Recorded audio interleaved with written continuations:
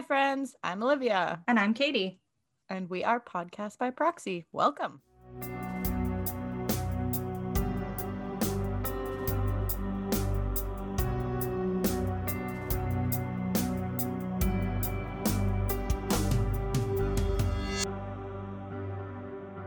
We're live. With a new shiny mic with somebody. I was going to say with a new mic, but most people will already know that because we are recording this episode in advance. And it's technically the first time I'm recording on this mic, but it's not going to be the first time everybody's hearing me on this mic. So. True story. We're doing a little bit of a jumble the next couple weeks with our episode with the exciting migration of us working with 604 Podcast. We are going to have a few episodes recorded in advance, which is new to us. So our timeline's a little messed up. We're just like the movie Jumper right now, or Looper, whatever it is. I have to put myself in the mindset that I'm recording in the future. Yeah, when this episode comes out, it'll almost be my birthday. Happy birthday! That's so exciting. I love that for you. My little Aquarius princess. I know. Again, if anyone out there reads birth charts, I am like Aquarius, like nothing else.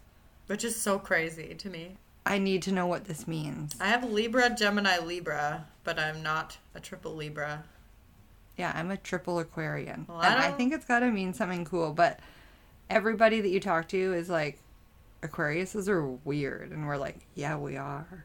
So am I just like weird cubed? I actually follow a girl on Instagram who follows our podcast that I could ask about that because she's really into tarot and all that kind of stuff. Clairvoyance, if you will.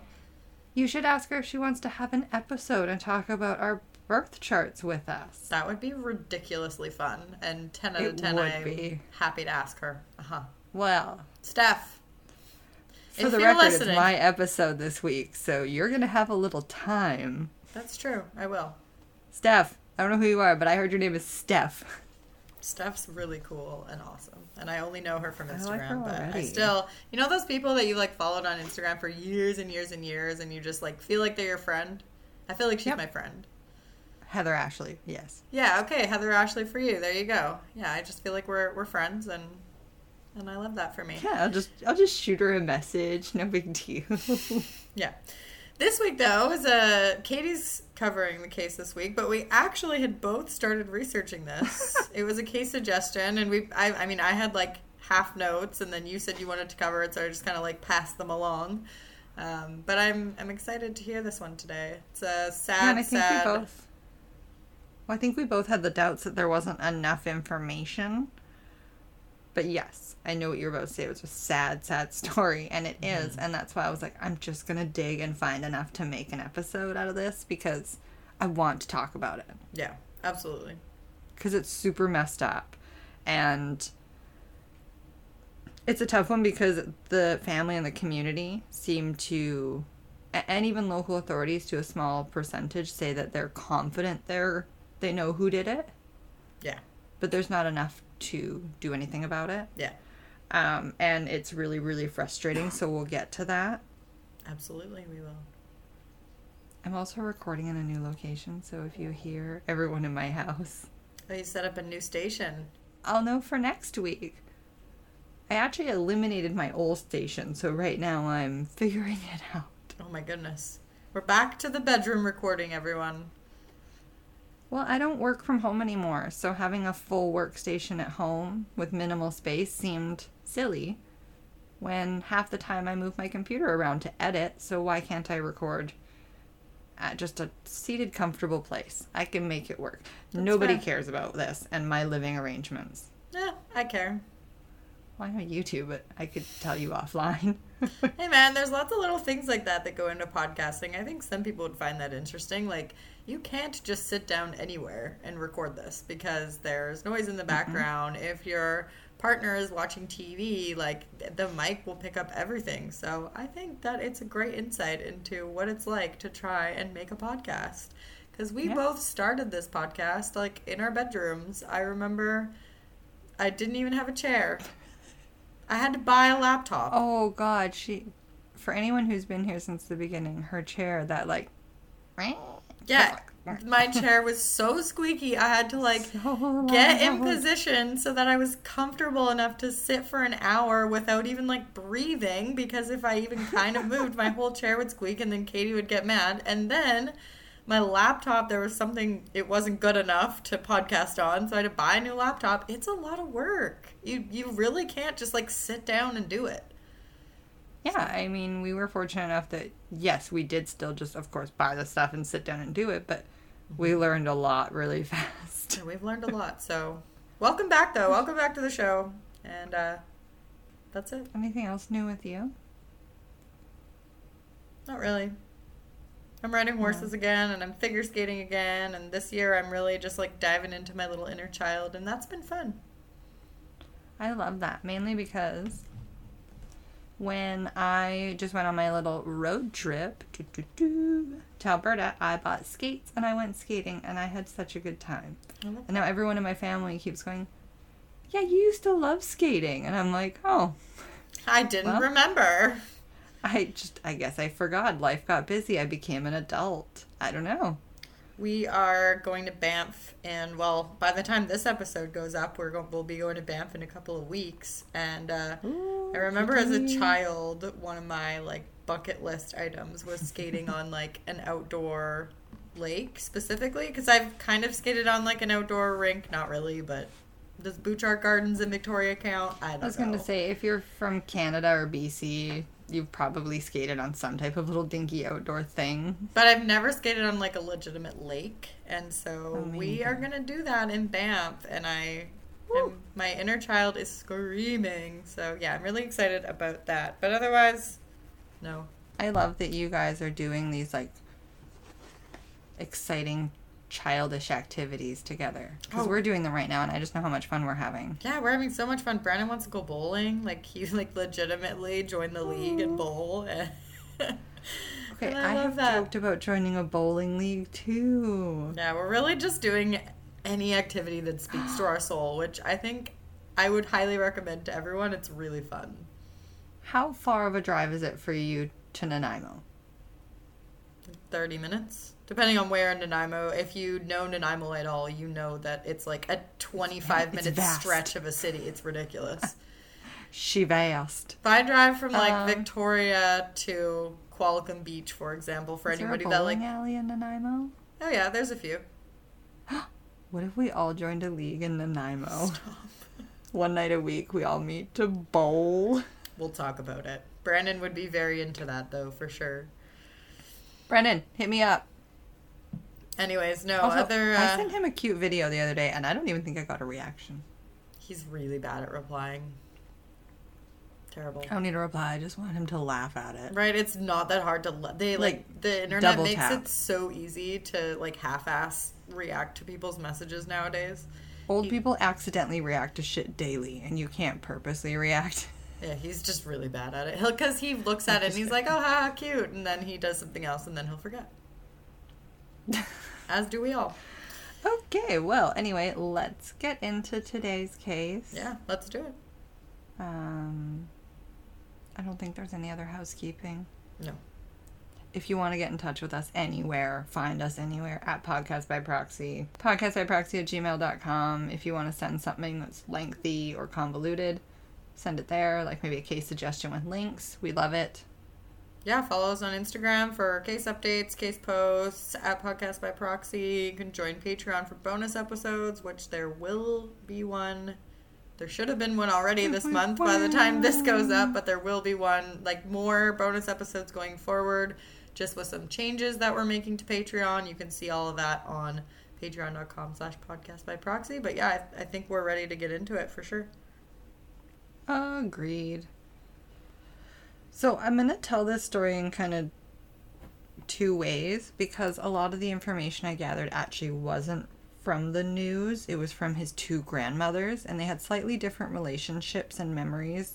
One of which lived out of town, and one of which was local and a lot closer, and had a bit more in-depth, detailed information. Okay. 16-year-old Jonathan Bruce from Fort St. John was going to a local motocross track that was closed for the season due to snow to meet up with some local guy friends. Have a pretty normal, typical teenage evening. Yeah, and as we know, Fort St. John is in northern BC. We talked about Fort St. John in our episode covering the crimes of Cody Lejabakoff. Yeah, we've actually talked about Fort St. John in a few cases. Yeah. Also, more so in our first year. I believe we had a few from Fort St. John. Again, back in the archives when we were bedroom recording.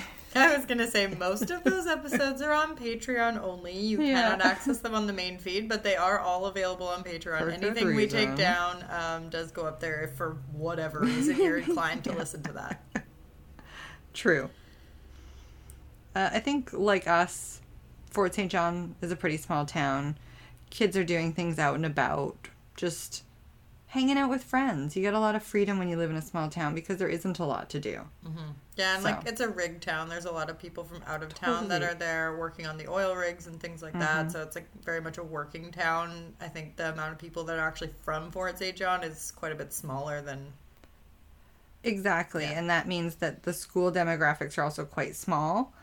So a lot of the kids from all the same grade know each other. All the parents know the kids. It's just the kind of town it is. Jonathan is described as being active. He loved the outdoors. He was fun, loving, intelligent, and vibrant. Anything with a motor he was obsessed with. We'll get more into that in a minute, but he has a twin brother, Nicholas, and a sister, Christina. Following a lot of these tragedies, Nicholas's life has just been kind of thrown off the rails. And I'll explain a bit more of that as we get into his part of the timeline, but his life will never be the same. Yeah. A lot of the discussions that come out from his grandmas are also trying to find answers so that Nicholas can get closure to be able to try to start to heal, because he is supposedly a shell of who he used to be since this day. I think I remember that from, was it the Nighttime podcast? I didn't listen to the whole Nighttime podcast, mainly because it was the exact same content as another podcast I listened to. I did 3 different ones. But yes, in the Nighttime as well, I believe it's her grandma Sandra explains that Nicholas, well, I'll tell you a little bit about his adult life, but as of the day this happened, everything about him changed. Yeah. His personality, his will to live, his ability to function day to day. Yeah. Yeah. I can't imagine. I can't imagine losing a sibling in general. I mean, I only have one sibling, but I can't imagine losing him in this kind of a horrific way. I think it's just a whole other level when it's a twin. Yeah. Especially if you're close, right? That's not to say that all twins are super close, but it sounds like they were. And if you are, I think it's just like it's a separate bond that people without a twin just can't even understand. And yeah, it's like probably like losing a complete half of yourself. Yeah. Right? Agreed. Because that's like I think that could be like a part of your identity as well, that you're a twin. And all of a sudden you're like, you are, but they're gone. And I think, too, that there is the element of, like you said, it's rare that twins don't get along or have a relationship. And you're right. A lot of them, I think, like the identifier as a twin. When you are close to your twin, you love that. So it's like, when you have a twin, you have you have a person from birth. Like, that's your person from birth. Again, I'm not a twin. I have no, I can't speak to this at all. It's just, I think it's fascinating, and the bond that twins share is just crazy to me. It's amazing. Amazing. Yeah. It's freaking incredible. No, I agree. It's cool. One thing that the sentiment that Nicholas did say, though, to his grandma, like immediately after, was acknowledging that he's never going to be able to celebrate another birthday with his brother. Yeah. So he was never going to look forward to his birthday again. So imagine being 16 and feeling like in the drop of a hat, you no longer care about your birthday. Yeah. It's just such a big thing at 16. I think it's say, so powerful to say, like, What? Yeah, if you always enjoyed your birthday, 16 is definitely not an age that you're starting to not enjoy your birthday. So No, you're wanting a car. And again, it just speaks to like that impact. twin relationship and the fact that, those are all things that he shared with his brother that he's probably too sad and, the trauma is too deep to really dive into those things again right now. If you acknowledge those holidays, you also have to acknowledge that you're doing them alone. Mm-hmm. So, at 12 years old, he said he knew more about cars than most people double his age, and that he was confident that he could keep his mother's car running for the life of the vehicle with just a wrench. Amazing. Yeah. I love the confidence. The emphasis on just a wrench. Yeah, I love the confidence. Due to his love of mechanics and his natural ability, his whole family called him the fixer. He was just imagine the dad in the family that everyone takes their car to, but instead it's the 16-year-old who's like, bring it round back and I'll fix it up for you. Yeah. He had a very shirt off his back attitude, so anything that needed done, anyone that needed a hand, he was the first one to just step up and say, I'll do it. And he was this super adorable, little blonde hockey hair. He did not look 16 He's to really me. cute. Yeah. He's adorable. Yeah, he looks a little bit younger. He's got blonde hair. He's really cute. So cute. Swept to the side. Yeah. Looks like he's just kind of a cool kid. Oh, yeah, I got for cool sure. vibes from him. Yeah, cool kid vibes all around. Through and through. So he was going to ride ATVs, as we mentioned, with at least one other male that we know of, potentially other friends. Again, his mother knew he was going to hang out with the one buddy, but had mentioned that other people might show up. This evening, at immediate results, we find that he sustained a severe head injury and was found missing multiple items, including a Rockstar wallet, multicolored Burton jacket, and a blue iPod Touch. The reason that we know he was there at the track, missing these items, was because there was an anonymous call that came in advising that something was happening at the track. There was a ruckus there and something going on, and to check it out. And they hung up. Okay. Completely anonymous call. Now, originally, when Kelly, his mother, was in the car with him as he was driving with his new learner's permit to go to this friend's house, she had raised concerns. She knew that the friend he was going to hang out with had a bit of a violent streak, a little bit of let's say a hairpin temper. And she knew this going into it, but she trusted her son. They thought they're just going ATVing, and despite her gut feeling, she said goodbye to him and she headed back home. Moms just know, though. They do. They just know, Trust that mom gut. I remember my mom just not liking or having a feeling or whatever about a certain couple people that Did your mom ever say, keep an eye on that one? Yeah, or she was a lot more outward about it. She really didn't keep her feelings very hidden from me about anything. But yeah, same. At the time, you're like, oh, mom, they're totally fine. I don't know what you're talking about. And then later in life, you're like, oh, I get it. Oh, you saw the manipulation games those crazy teenage girls were were just using. Bad behavior or anything like that. Yeah. Yeah. Moms know. Yeah. So from the Pretty Scary podcast with hosts Adam and Carrie, they had his maternal grandmother on, Sandra Dante, and she said that Jonathan would always call her the Gramster, when she did something cool or good, and she loved it because it made her feel like she fit in, because we said he was kind of a cool kid, and she was like, it just made me feel so special when he was the Gramster. She just loved it. As we mentioned, she went into great detail about his love for sports, the outdoors, living a lively life, as well as his obsession with mechanics. And she went on to explain that at 11 years old, he also had to get a special helmet built to be able to weld because his head was so small.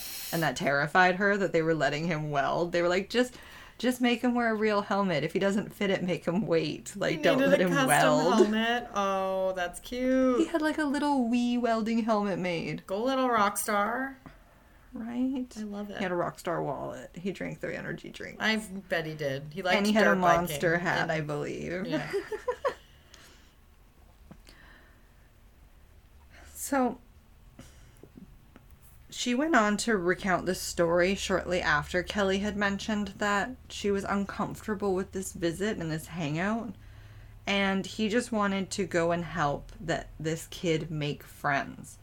Oh. Jonathan could see that he didn't really fit in, and he kind of said something along the lines of like, if I don't hang out with him, no one will, but if I hang out with him, everyone will. So he was like just doing it to try to help this kid fit in better.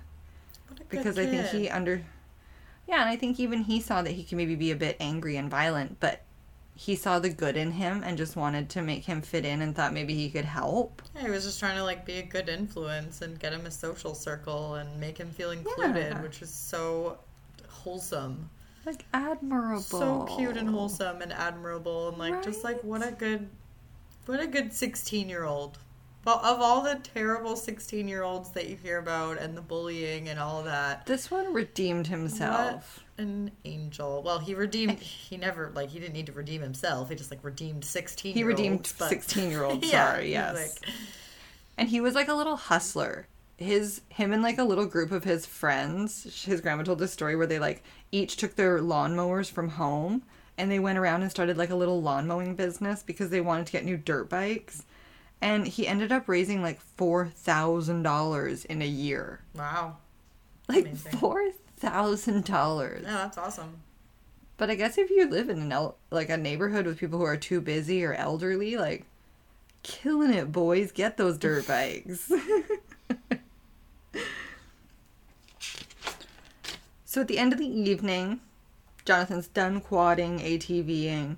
He calls his mom, but it's already past his curfew because he lost track of time. His mom says, like, you're past curfew, you're on your own, find your own way home, when he calls. Like figure it out but kind of thing. Yeah, like, you're a 16-year-old boy, you think, like, get your own ass home. I remember my mom saying that to my brother. Get your own ass home. It's what it was. He made a few other phone calls to friends that had full licenses and other family members, but between people not picking up or just not being available to do so, he could not find a ride. Now, a lot of from here forward is speculation and what his grandma's account of the events are, because again, no one has been charged in this crime. There is someone who is suspected of committing it. I will provide the name later and at the end, because I was able to cross-reference it with an article where police have stated in a media outlet that he's also was a suspect in this. Okay. Had it only been the family mentioning it, I probably would not have said his name for privacy reasons. Yeah. And like legal reasons. We don't need to get sued. Exactly, yeah. We're not looking to get sued, people. It's the opposite Not of at our all. goal here. Yeah. So Sandra believes that due to the lack of ride and it being well below 0 temperatures, that Jonathan took the quad that belonged to the friend and just said, like, I'll get it back to you in the morning. I'm past curfew. I'm running late. Let me just rip home. And this is what caused an argument at the scene. Oh, okay. Because he was upset that Jonathan was going to be taking his quad and kind of saw red is what his grandma suspects, and that some type of assault ensued, possibly Jonathan being on the quad and going to take off and being attacked. Again, we do know he had blunt force trauma to the head, so was he attacked from behind while getting on the quad? We don't know. There's a lot of information that's left. I was gonna say basically from here Out. forward is for the public on like speculation and like we can try and put the pieces together that we know, but that's not always. Nope. That's not always And the this best is where option. we need everyone's help. Yeah, 100%. Like, this is what we think happened, and at the end, I will give you the number to the police or Crime Stoppers, and if this is incorrect or you can fill any gaps, like, please reach out, because Yeah. this case is so solvable. I was going to say, this is one of those cases where it's going to be word of mouth and it's going to be somebody finally cracks and says something. Like, 16-year-old kids don't keep secrets. Sorry. No. They just don't. They don't keep things to themselves. He told somebody. They don't tell everybody. He told somebody. Whoever did this told somebody. And so that's why we're here to talk about it. Totes my goats. So as we said, due to the snow, his grandma thinks there's no way he would have walked. So the quad seems like the most viable option for him to have gotten out of there. Mm-hmm. As we mentioned, the fight possibly broke out. He got attacked. There is CCTV footage also of the boys accessing the track, the two of them. We only see one of them leave the track. I was going to say, I did remember reading that the That footage shows two going in and one coming out. And if that's not telling enough, I don't know what is. Yeah. At the time of this first interview with Sandra, we were 6 years following the attack with no progress. All the other kids in question, his local community and friends, had submitted their phones without question, and the few who were asked also gave up their computers.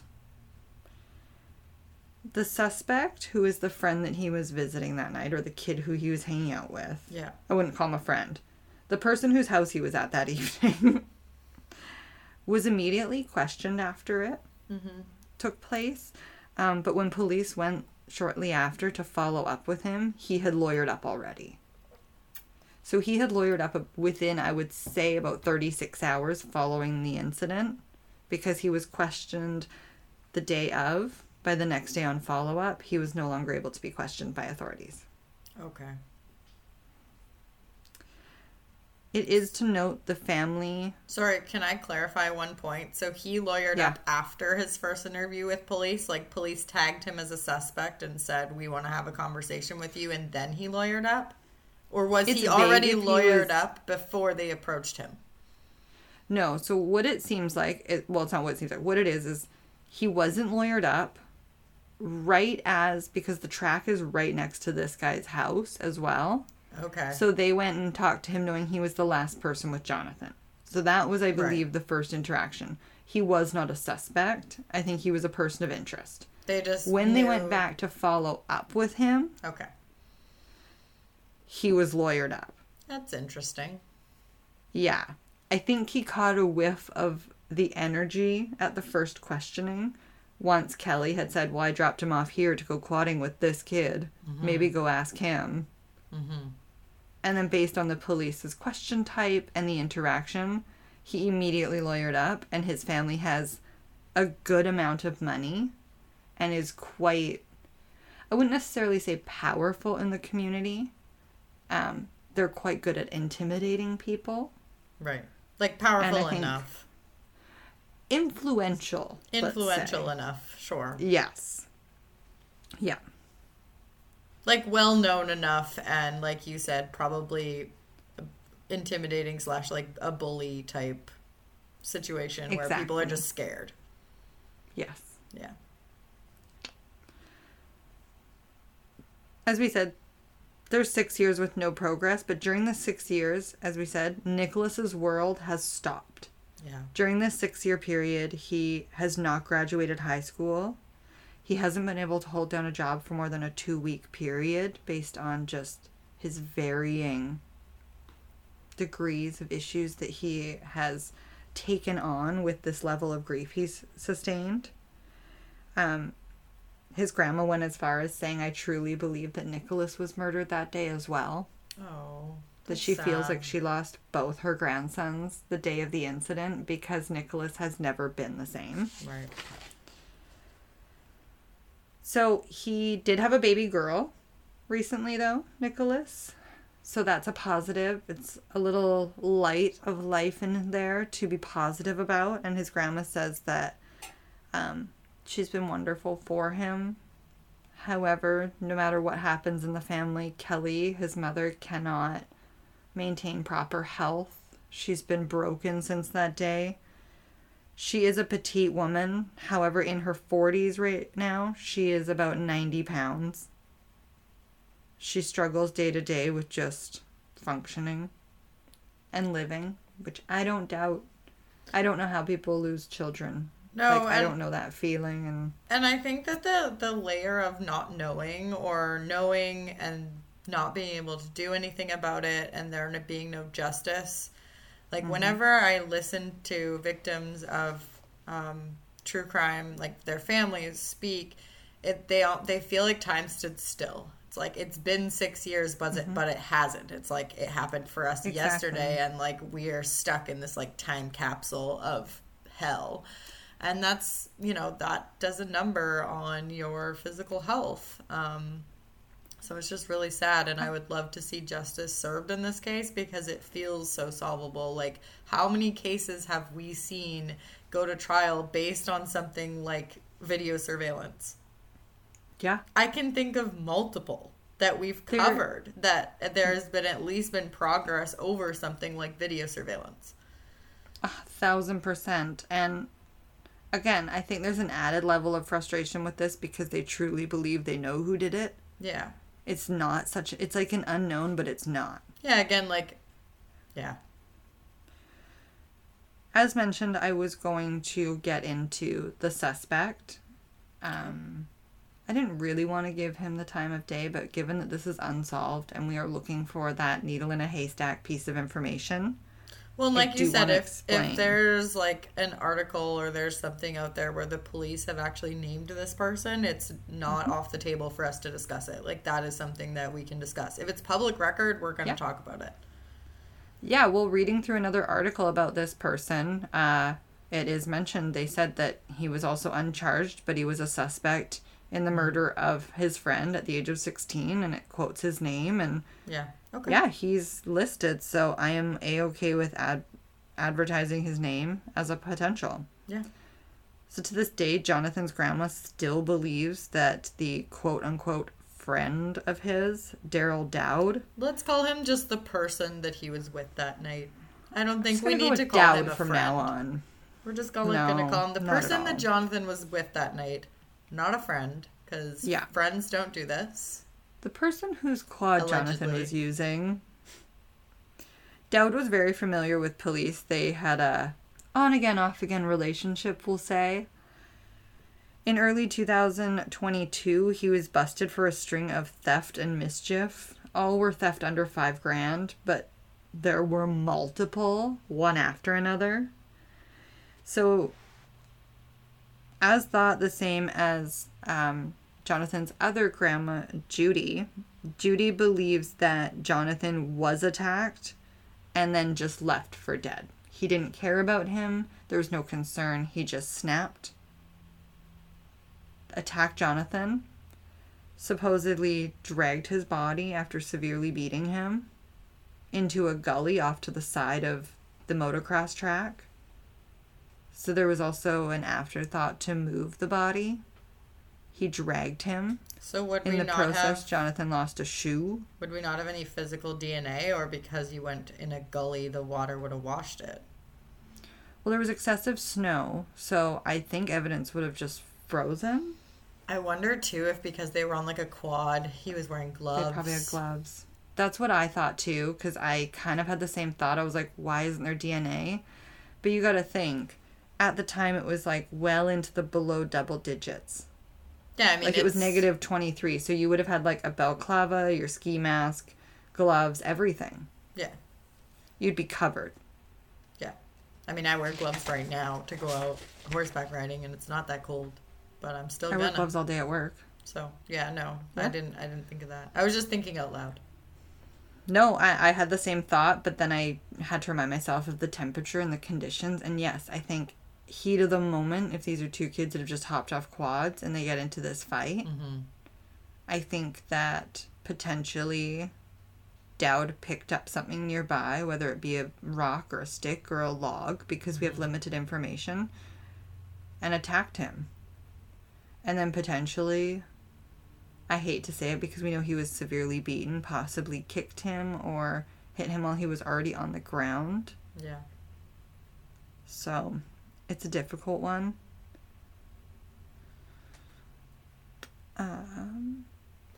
Jonathan's mother and family were completely, like, flabbergasted when over 1,000 people in such a small town showed up to his memorial, though. And to this day, they continue to show up through support with the community involvement. Upwards of 60 of his friends every year meet his family just before the Canada Day weekend. They help make t-shirts and hats to raise awareness for Jonathan's case still. They then go on to decorate a full float and, like, volunteer every year since this happened to man the float and take responsibility for it. And it says even for the float, there's, like, upwards of 60 people that show up every year to make sure his family's supported. That's amazing. To ensure that the awareness still is raised. Yeah, his grandma said, like, it's rare that 6 years after anyone dies that 60 people want to show up and put in physical labor for them. Yeah, so true. And I agree. Especially since, like, the media coverage dies down so fast. Mm-hmm.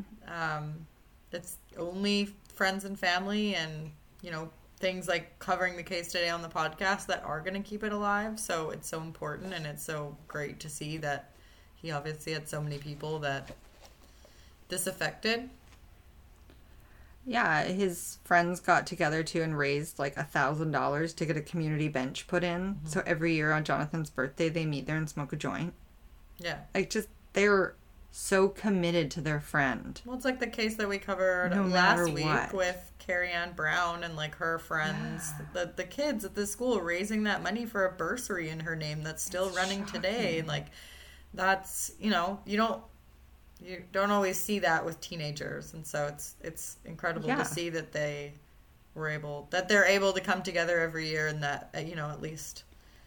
Well, it speaks volumes they to be the there kind for of each people other. they were, mm-hmm. that their fans want to show up for them still. Yeah. One of the hardest parts about this that I learned, I think, for me after the fact was when this happened, Nicholas actually wasn't in Fort St. John, so he wasn't even there when it happened. He was staying with one of his grandmas in Surrey. She had recently had surgery, and because she needed a lot of round-the-clock care, IVs being cleaned out, set up, everything, like, you name it. Yeah. This was upwards of 24 hours a day for 3 months, so Nicholas went to stay with her, and her and Jonathan even talked about maybe switching out halfway through, just so that way they could get, like, the experience and it wasn't too overload on one of them. Mm-hmm. Yeah, their family was just so proud that both boys were like, we'll step up for grandma, we'll take care of her. They sound like such good boys. Like for being best. 16 years old, I know I keep saying that, I just feel like 16's a tough age, and they just seem so sweet and wholesome. And, like, family-oriented. Like, they just care so much about their family, and it's so cute and nice to see. They were also just, like, really polite and cordial and kind to their mom, it sounds like, too. So, when their mom called to, like, tell them what had happened, like, completely out of character, apparently, Nicholas just started, like, screaming into the phone and cussing at his mom. And, like, literally, like, immediately just lost it. Yeah. There was no shock. There was no freezing. His grandma said she just heard him snap. Wow. With, like, every emotion that could come out, came out. And he just, the language that came out of him, it was just, they said it wasn't Nicholas. Yeah, that's heartbreaking. Yeah. After the 17-hour drive home, Cassandra packed up all her medical gear quickly in all these suitcases. She said that her and Nicholas were useless for packing. So, like, her boyfriend had, like, come over, found a suitcase, and, like, put a bag together for them and was like, go. Yeah. But she said that by the time she got back to Fort St. John, because, again, it was, like, minus 32 that day. Mm-hmm. Yeah, winters are pretty up there. No, all of her IV bags had frozen, so she then had to go find the resources again in town because now she's there to support her daughter. And she wants Nicholas to be with his mom and his sister Christina. So she's gotten all the way back there, frozen medical supplies, just in this super traumatic time. And this family is just so strong the way they come together. Once Sandra got back after the drive and got kind of stable with her condition after her surgery again. She learns that Jonathan had, as we said, been severely beaten, and this is where she learns that there was so much intent with the missing shoe, knowing that he had been dragged to a gully off to the side to delay being found, especially with the wherewithal that the track was closed for the winter. She believed that whoever had put him there believed he wouldn't be found for a long time. Right. Like, potentially until the seasons changed kind of thing. However, seeing that he had no coat, no hat, and missing a shoe, they knew that certain materials of his had been removed or taken, so they were also on the lookout for these items. The hat did reappear in photos taken from within Dowd's father's shop on his property. It's mentioned that he took it off to put a helmet on to go quadding, which is believable. When his father, though, returned the hat to Kelly a few days later, once they knew it was there, apparently it was like a flat brim hat, and all of Jonathan's hats were like mint condition, like clean. He was like, kind of like how some people are with their sneakers about his hats. And this was like bent and muddy and dirty, almost implying that it had been brought back from their fight. And was this ever taken by the police into evidence? Because the fact that it was even able to just be passed from this house to the victim's family, not that I don't think the victim's family should get their belongings back, but like, there is such thing as a chain of custody? Like, where this investigation, what? So that's where I have a big question mark. Everything that I've heard from the grandmas says that he tried to return it and Kelly left it at, she didn't want it because that's not how Jonathan kept his things. That was no longer, like, she didn't want it. I don't know if she still took it and gave it over to police saying she didn't want it, or what had happened with it. Every account just says Kelly goes on saying she did not want the hat in that condition. Right.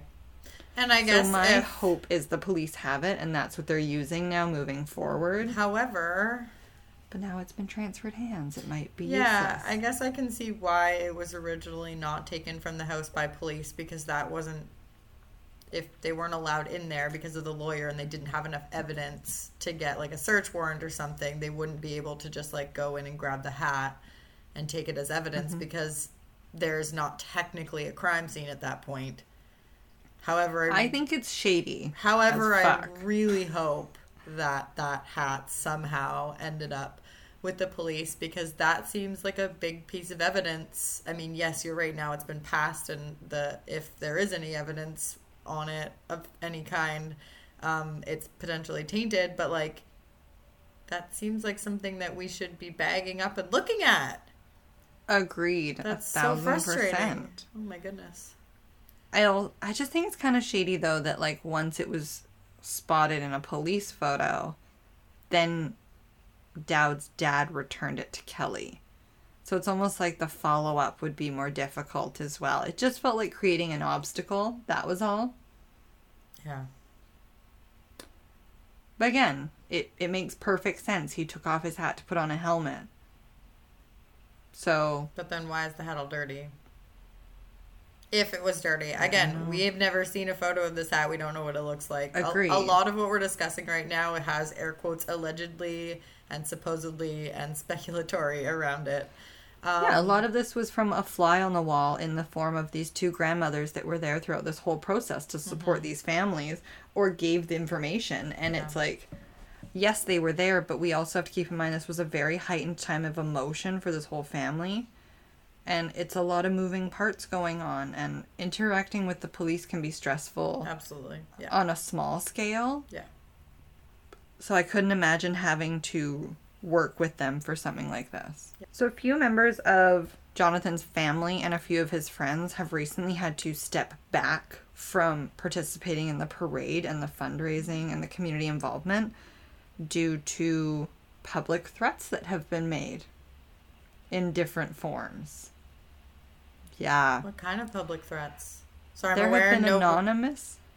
Yeah, there's been anonymous threats to family members and people close to him, that they would be injured, their houses would be set on fire, there would be violence surrounding them. If they continued to advocate for their own loved Yes. one's unsolved murder case.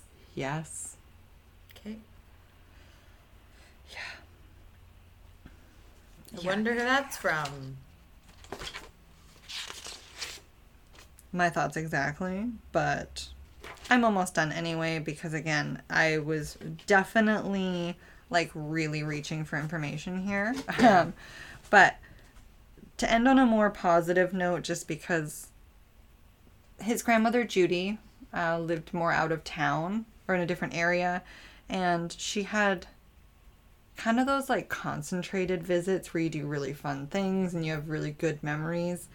Everyone knows what I mean when they go visit their grandmas or grandpas. Yep. I have grandparents that lived close by that I visited all the time, and then I had a grandparent that lived not that far away, but like an hour to 2 hours away, and so the kids just had to put in a bit more effort to see them. Yeah, the visits are definitely different for sure. Yeah, yeah, they're a little more quality compared to quantity, and not in a negative that the others are bad. It's just there's a familiarity when you see someone all the time. You're just like, like you said, you're just like, they're just those jam-packed fun visits where you try and get like so much stuff done in a weekend. Totally, and that's kind of how it was with him and Judy. And one thing that they really loved to do together was to play Clue. I read that, and I thought it was amazing. Even though he's like this super cool kid, he is totally game to just like halt his weekend and hang out with Judy and play a mad game of Clue. And didn't she say that he like never lost?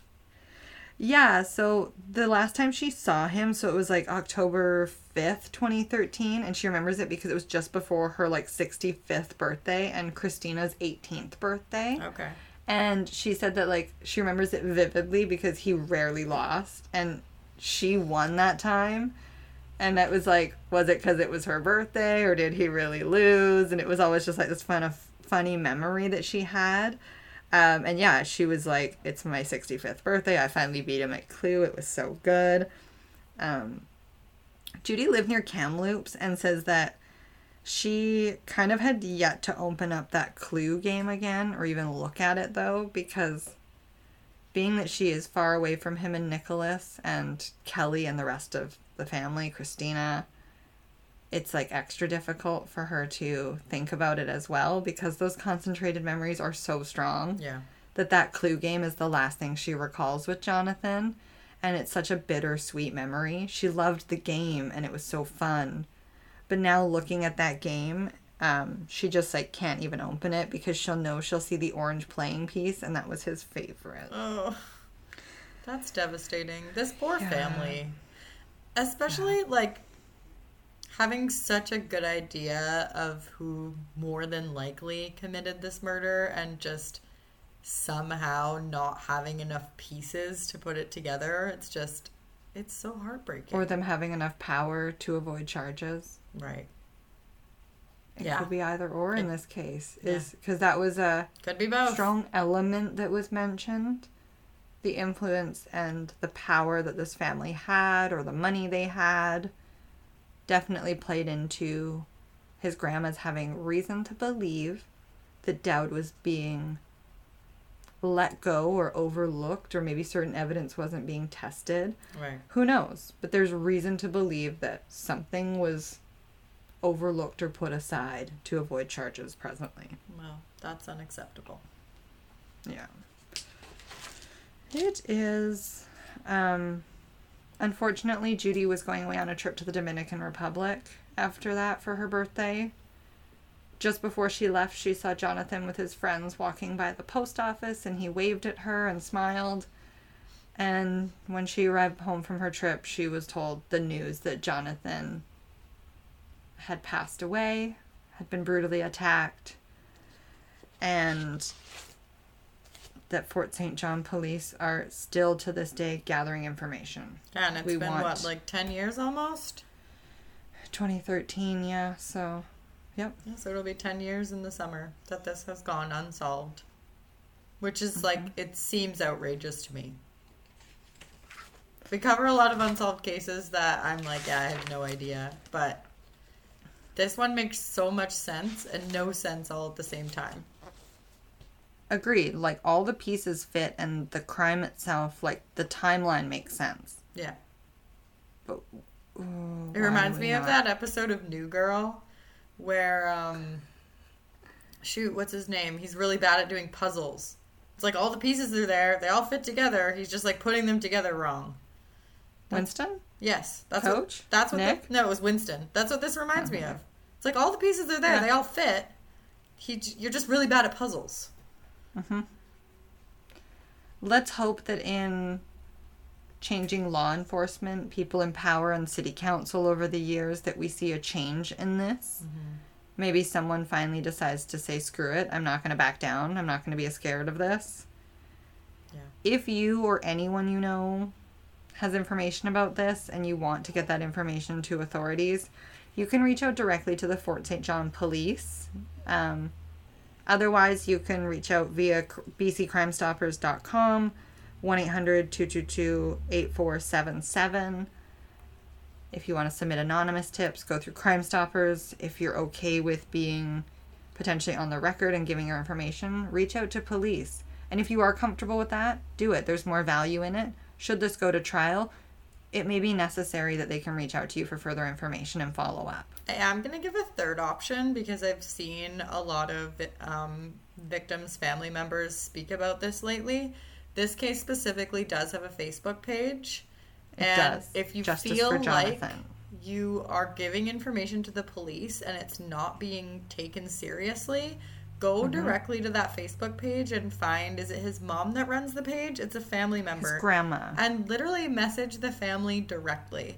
I had a few messages after we covered the Highway of Tears cases saying, like, thank you so much for covering the case and, like, for giving the resources for people to report. But we've had a really hard time with the Project EPANA officers, and sometimes we just don't feel like they're taking the information seriously. And if you could also let people know to reach out directly to family members, that's really helpful.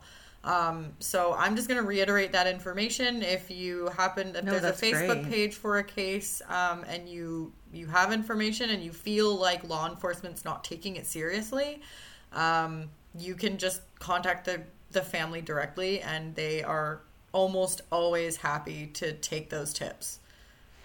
Yeah, they may also say, like, send it to the, like, they might be able to give you, like, the officer working it, who they're in contact with a case number, and say, email the information and CC us. Yeah. Let's all work together. Like, they could just want something specific. That's a great point. Yeah. And then at least they know, too, because we've had it enough times where, family members aren't really given enough information or the communication. I'm not trying to shit on the police right now because we talk lots about how the police does great work as well. And they are also incredibly overworked and understaffed, just like everyone else in this country. So, yes, they don't always have the resources to action those tips as fast as you might like them to. And so the family members is always a really good option so that at least they're in the know, they're in the loop. Agreed. So yeah, that's just one I wanted to share from some comments that we've received in the last month or so. Definitely, and I think it's easy for us to do it accidentally when we're researching from articles specifically, where the common denominator at the end of the articles is to reach out to these same resources over and over again. And I think we fear traumatizing families or bothering them, but it's a good reminder that they deserve to be kept in the know and kept in the loop. So, and a lot of these family members are the ones that are championing these cases and keeping them in the spotlight. Like, so many, I've just been researching a lot of unsolved cases lately, and the theme over and over and over again is, like, we talked about it a couple weeks ago, moms specifically keeping these cases alive, grandmas, sisters, brothers, like these immediate family members are the ones who are making sure that these cases, like these people's names stay relevant. So, yeah. Well, they care the most. Let's put it that way. They care the most about the case. Yeah. On a positive note, Christina seems to be living a very successful life. She's living happily from what I hear, or what I read, I should say. And she has really committed to living her life to the fullest and doing the things that her and Jonathan set out to do together as adults throughout their life, all the things they talked about. So that's a really positive note on this case, and that I really do wish their family all the best. This one just, it makes me so sad. I really Not hope that for a they resolution don't, for their but- family as well. I just think Like, it's a child and a twin, and his family needs answers, And and it's you have solvable. the information. it's Well, solvable. and that's really the kicker, is like, I'm sad for the family because the answers are there, like you said, and someone needs to just put this puzzle together. Yeah. But that's it for me. You did an excellent job covering that case. I could definitely not have done that one better. There's no way. So you did incredible. I know that we're kind of like tapped out for time. Yeah. But I did kind of want to bring another unsolved case to everyone's attention that we have already kind of had a conversation about on the show. It's a local missing woman, Amber Manthorn. I did just want to give not a shout out, but I wanted to acknowledge that it has now been over 6 months that Amber has been missing, from anywhere between Port Alberni to Nanaimo, BC, which is local to us. And she's still very much missing. There's still been really no updates. She's 40 years old. She went missing on July 7th. And her 2021 Jeep Compass was found on July 10th, more than 100 kilometers from her home in like a gravel pit west of Cassidy, which is South Nanaimo. It's like Such a a weird logging area road. for it to have been found in. But It's like where the airport is. Yeah, and she's from Great Central Lake, which is in Port Alberni. And of course, as we know, I don't actually even remember what episode it was that we covered that on, but we know that she was going up to meet up with her ex-boyfriend. And then from there on, we don't know what happened to her. So I just wanted to keep that case also in the forefront of everyone's mind, that she is still very much missing, and her family and her friends are still very much championing her case. There's a Facebook page as well for her. And if you know anything about her disappearance and where she might be, the Port Alberni RCMP can be reached at 1-250-723-2424. There is also like a GoFundMe to help her mom with legal costs and other things like that. Posters, just really keeping the case active. Amber's 5'2", 120 pounds. She has long blonde hair and blue eyes. And like I said, she was thought to have been going to meet up with her ex-boyfriend. And then she literally just disappeared. Her car being found like over 100 kilometers away. You can also contact the RCMP by email. They are still using the email address findingambermanthorn at outlook.com if you want to contact them there. There have been like massive searches conducted for either Amber, of course, we would love to find her alive, or her remains. They've definitely branched out to places where you'd only find remains, because the search parties are being realistic and are trying their best. I mean, they have conducted like huge scale searches, and nothing. No, she hasn't been found. So I did just want to kind of reignite that on the show, because we had talked about it before, and there's been absolutely nothing since then. Same with lots of other unsolved cases that we've talked about on the show, but that one's really local to us, and I still see her missing poster all over the place. I live quite close to Port Alberni, so her missing posters are like literally up when I go to the gym. I drive by them every day, and I'm really sad that, there's been no movement whatsoever in finding her.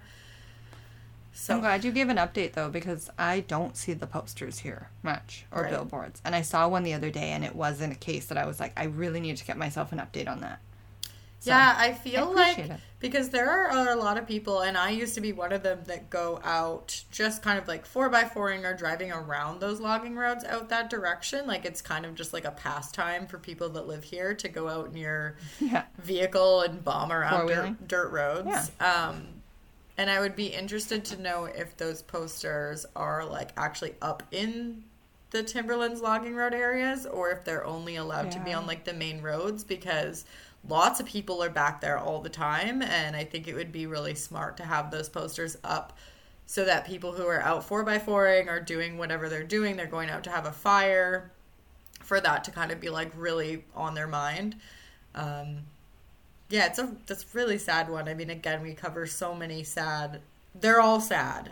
They're all sad. But when it's this close to home, again, I drive by her posters every day. They're up at gas stations when I go to them.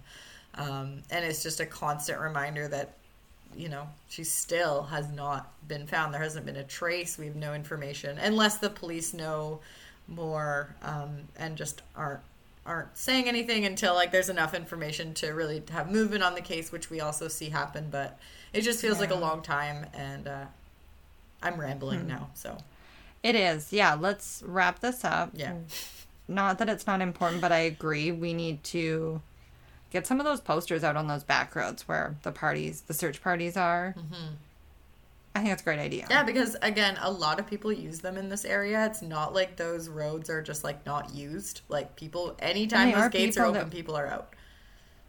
Well, yeah, and everybody I go four-wheeling with is a trades worker who works crazy long hours, probably isn't paying attention to, they'll even say, like, I don't have time to watch TV. I don't watch the news that much. I don't know really what's going on all the time.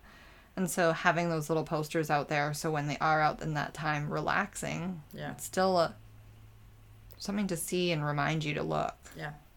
Well, thank you so much for listening to today's episode. We can't wait to talk to you again next week. As a reminder, you can leave us a 5-star rating and review on Apple Podcasts or Spotify if you liked what you heard today, and it really helps our traction, if you will. And you can follow us for all your case updates and case posts, photos, etc. at Podcast by Proxy on Instagram.